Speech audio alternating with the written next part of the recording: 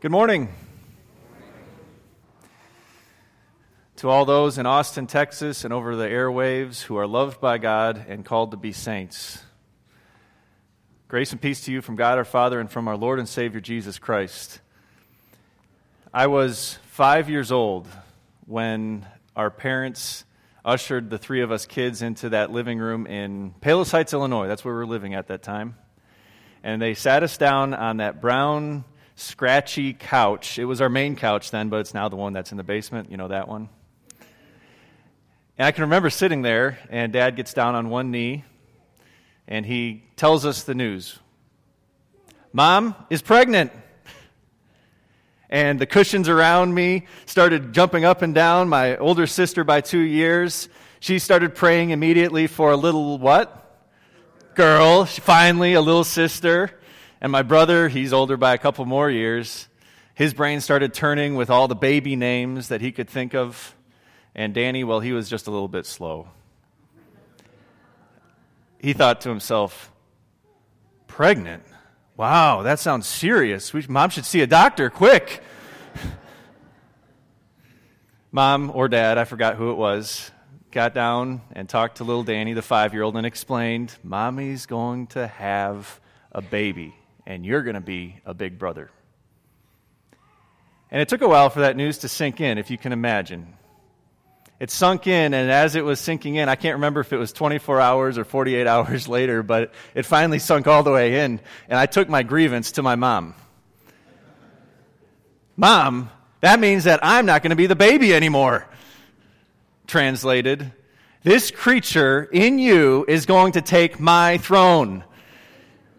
It's going to come out, and it's going to take my place at the table. It's going to be fed first. It's going to take my seat on your lap during story time. It's going to get to lick the spoon. It's going to invade my toys and commandeer all of my play space. This thing was a huge deal in this 5-year-old's mind, that this baby was coming, and I wasn't going to be the baby anymore. It was what you would call a watershed moment. Have you ever had one of those moments before in your life? Yeah, it was a watershed moment for a little 5-year-old to know that his role in the family was changing, and it was hard to deal with in the moment. But it finally came, and it was a girl. Becky was ecstatic, and she got the name that my brother chose, Anna. And I grew to understand after that watershed moment that my place in life wasn't to be a baby, but my place in life after that moment was to be a big brother. And it took some months to get used to that, but eventually I learned to love the position in life that God put me in, to protect, defend, and tease my little sister, just like a good big brother should in love. Maybe you've had that watershed moment with a new family member. It can be a positive experience, watershed moments, or maybe it was an inheritance that you received that changed your life completely and you saw all the opportunities in front of you. Maybe it was your first job. Maybe it was a negative, a breakup with somebody that you fell in love with. Or maybe it was a best friend who betrayed your trust and you learned something new about humanity.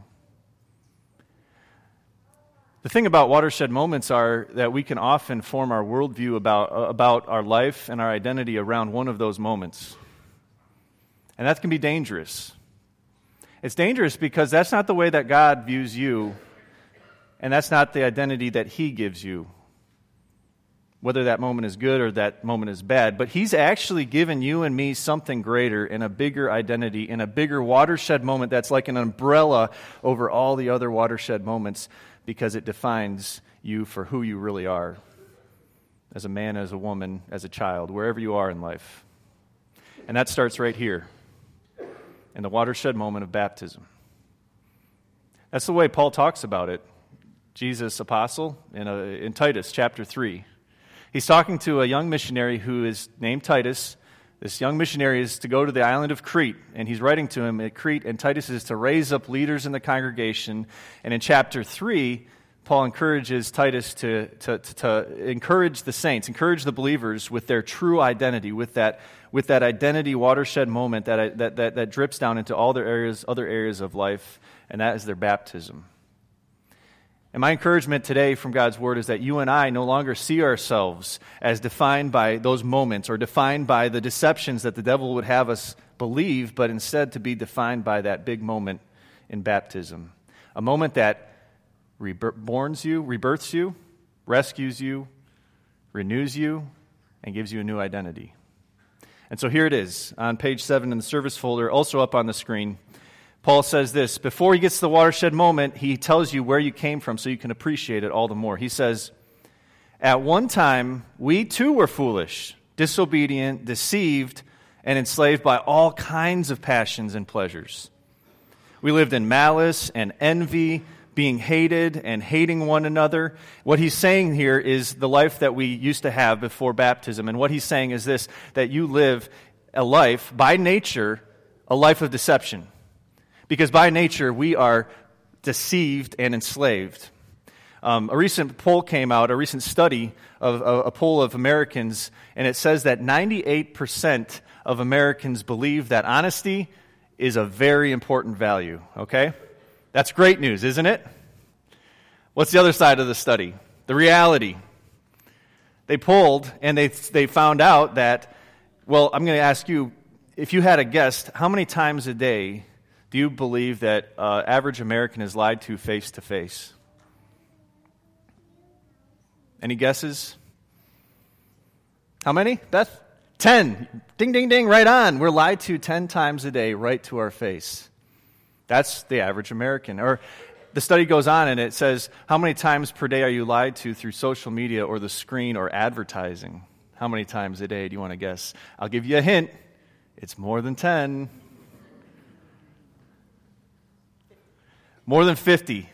Multiply that times 4, and you got the number. Over 200 times, or about 200 times, we're lied to inadvertently.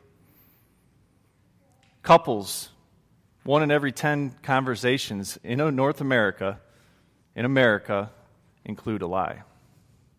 You see, we live by nature in a society that is saturated in lies, and so we wonder why we're over-medicated, overworked, overstimulated, and have these expectations for everybody around us, because we live by nature in lies. And Paul says this, he says, by nature, where you used to come from, you used to be deceived. There's deceptions out there that are so true today, especially in North America. Deceptions for you young women, that your body needs to be perfect or close to perfect for you to have any worth or meaning in society or in God's eyes or in general. That's a lie. That's a deception. Or for a young businessman, the lie, the deception that you need to climb the corporate ladder, or you need to have a certain paycheck, or you need to go to certain promotions for you to have worth and for you to have value. That's a deception. That's a lie. Or for you people in relationships with another person, a spouse or a mate, you hold on to this expectation, this deception that in order for you to stay in a committed relationship, you need to be happy all the time. And that person on the other side of the table needs to make you happy all the time. Deception. Or here's one for religious people. Here we are in church. The deception that, well, at least God saved you, but in order to remain in His good graces, that I need to stay in church, I need to be a good giver, I need to be a good Christian, I need to be charitable, better than that bum down the street. That's a deception. Or here's one of my favorites, maybe you've heard this one before, that to be happy and to have eternal happiness, you just need to find what works for you. Have you heard that one before? Here's the problem with all of those, that each of those deceptions, each of those lies, Paul says they enslave you. Your passions and your pleasures, they enslave you, and they actually become the very thing that you're searching after. They become a slave to you. So that if my worth is found in my body image, what am I going to be doing all the time? I'm going to be searching after magazine covers and comparing myself to the mirror, to other people, and when I finally don't find that happiness, I'm going to despair. I become a slave to vanity. If I find my worth climbing the corporate ladder or getting promotions or finding a certain amount of money that I can earn, I'm going to find myself wondering, have I ever done enough? Have I proven myself enough? You're going to run yourself silly on that hamster wheel. If I go down that road of deception that I need to be happy all the time in a relationship with that person across the table and that person's going to bring me eternal happiness, I'm going to find myself slave to the God of unexpected realization that nobody, no human being that's a sinner can bring me eternal happiness. And I'm going to lead a life of breakups. I'm going to lead a life of always searching for someone better. If I'm believing the lie that whatever I find that makes me happy is going to be my eternal happiness, I'm going to fall into the bully mentality. Because Paul says this, he says that we lived in malice and envy, being hated and hating one another. And if my philosophy in life is this, that I'm going to do whatever makes me happy, I'm not going to be any better than that bully at school that cuts in line and that takes the kindergarten's lunch money because I want it my way. And here's the thing about that is that we create this world for ourselves, this world of being hated and hating one another. Because if my happiness is number one all the time, I'm going to view you in one of two ways. Either you're going to be a stepping stone for my happiness and I'm going to use you as a tool, or you're going to get in the way of my happiness and I'm going to hate you and depose you because I'm pursuing my own happiness. That's why he says we lived, we created this world for ourselves in malice and envy, being hated and hating one another. Now, nobody, whether you're a Christian or whether you're not a Christian listening, wants to live in a world full of hate and being hated, a world full of malice and full of envy. Are you ready for the watershed moment? God says that he's created a world that's free of hatred and envy and malice and slavery and deception. Verse 4, but when the kindness and love of God our Savior appeared. Can you say that back to me one time? But.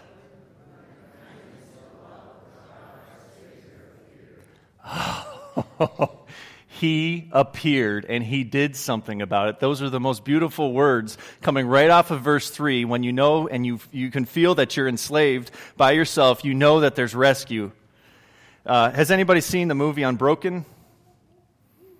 Okay, plug your ears if you haven't seen it and you want to see it because this is a spoiler alert, okay? I actually had some people plug their ears first service. But here's what happens. It's a story, a true story about American veteran POW named Louis Zampanini.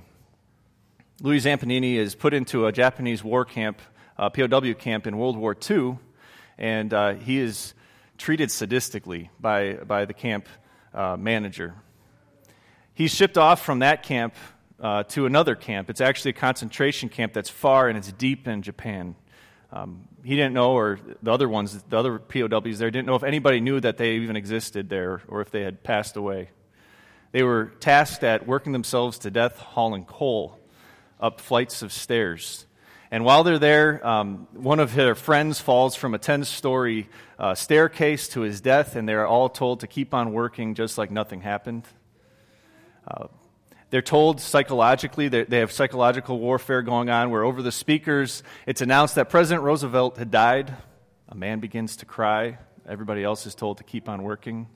They're told over the loudspeaker that the war is coming to an end soon and Japan's about to win. They have broken spirits and they know that nobody knows that they're there or even if they're alive anymore. And finally, the announcement comes over the loudspeaker one day that the fighting had ceased, the war was over, and Japan had won. And as a victory celebration, all of the POWs were invited to go into the river to bathe for the first time. And so the soldiers in the camp take up their rifles and gather up all of the POWs and escort them to the river. And this whole time, they know what's about to happen. They go into the river, and as they begin to wade, all of the soldiers start to take aim at them. It's about to be a bloodbath. When all of a sudden, they hear a noise in the distance. It's an airplane. And it's not just any airplane. They recognize the sound of the airplane as it comes closer. It's a U.S. bomber that had found them. And it flies over them. And it puts out in Morse code saying, the war is over and the U.S. has won the war. You are safe. The shadow comes over them, and you should see the movie. They start yelling and jumping in the water. All the guns come back up from the soldiers, and they drop gifts down from the bomber, food and clothing and gifts, and they are rescued in the end. That's the picture that Jesus is giving us in our baptism when he says that the kindness and the love of God appeared when you were in slavery. When you had no way out, he appeared, and the bomber came overhead dropping gifts from above. And this is the gift that he gives you from above that releases you from slavery, that uncovers the lie. And he says this, verse 5, this is how he appeared. He saved us. Not because of the righteous things we had done, but because of his mercy. It is for free, for all people. If we got our hands into that mucky mess of trying to save ourselves, we'd just be back at verse 3 again. But Jesus says this is something outside that comes in and rescues you. You can't rescue yourself. You need that bomber to fly overhead and give you the gifts. That's what's happening in your baptism. It's a rescue that's for free, because that's the only way that we can be free, is if God gives us that gift. And he says this, he says, he saved us through the washing of rebirth and renewal by the Holy Spirit. So baptism rescues us from slavery and renews us daily for free. Watershed moment number 1 in your baptism. You're rescued. Think about the movie Unbroken. There's a freedom from your sins. All of that past deception, all of that past in slavery, he says, I've set you free from that, and you don't have to go down that road any longer. You're forgiven. And then he says this is a rebirth, a restart, and a rescue, but it also is a renewal that is demonstrated by the Holy Spirit. In other words, the Holy Spirit, and that word renewal, maybe you have Netflix or Amazon Prime, maybe you put your renewals of your products and of your subscriptions on auto repeat, and you don't even see the bill because it goes right onto your credit card. Well, here's the neat thing about baptism is that it renews. And the Holy Spirit says this is a baptism that gives rebirth. And when you fall, because you're probably saying, preacher, that's great that you're giving me baptism and God gives me baptism and a rebirth, but I still struggle with sin. I feel like I'm living in verse 3 again. Hated and being hated and envy and malice and all of this stuff. Well, this is where the renewal comes in. God says, my Holy Spirit and the power of baptism doesn't give up on you. He renews his forgiveness again and again and again on autopilot. And every time that you fall, I'm there to pick you up. Why do we fall? It's called user error.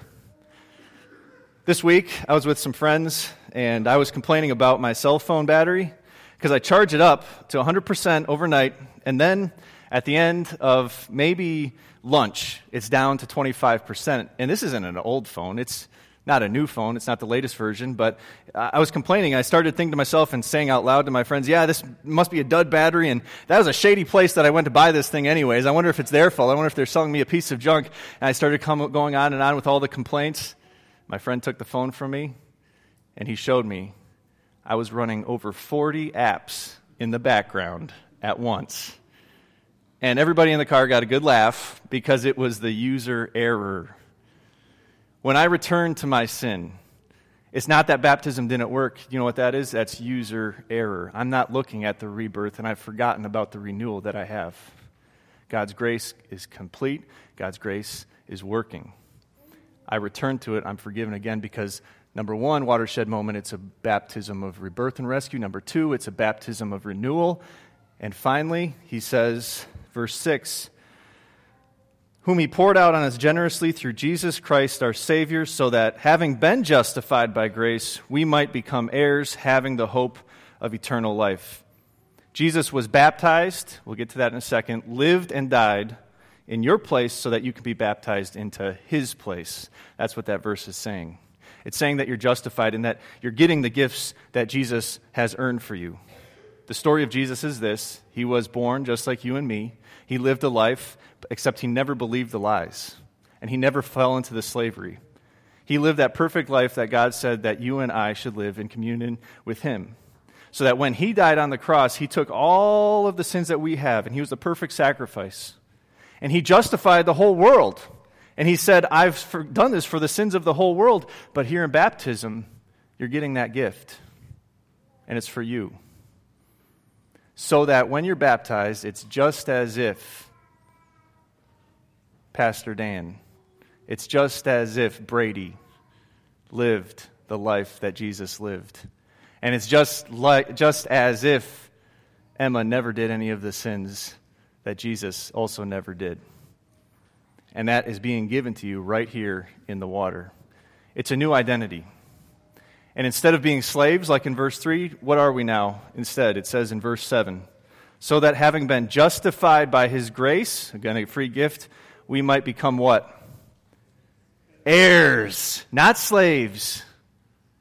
A slave goes into work and puts in his time to earn maybe to earn the respect or maybe to earn or the favor of the person that he's working for. A slave works out of fear. A slave works out of expectations. A slave works out of this desire to please.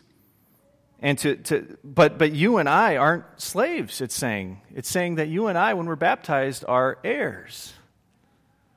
We don't work out of fear anymore. Our identity is wrapped up in our baptism, which, by the way, somebody else was baptized, and he didn't need to be baptized because he was sinless. What was his name? Jesus. He put himself into your baptism because he wanted to be baptized to identify with you as a sinner and with me as a sinner so that you would have him in your baptism. It's interesting that when Jesus comes out of the water at his baptism, and today is Jesus' baptism Sunday that we talk about, that his Father speaks from heaven, and his Father says this is my Son, you are my Son, talking to Jesus, whom I love, with you I am well pleased.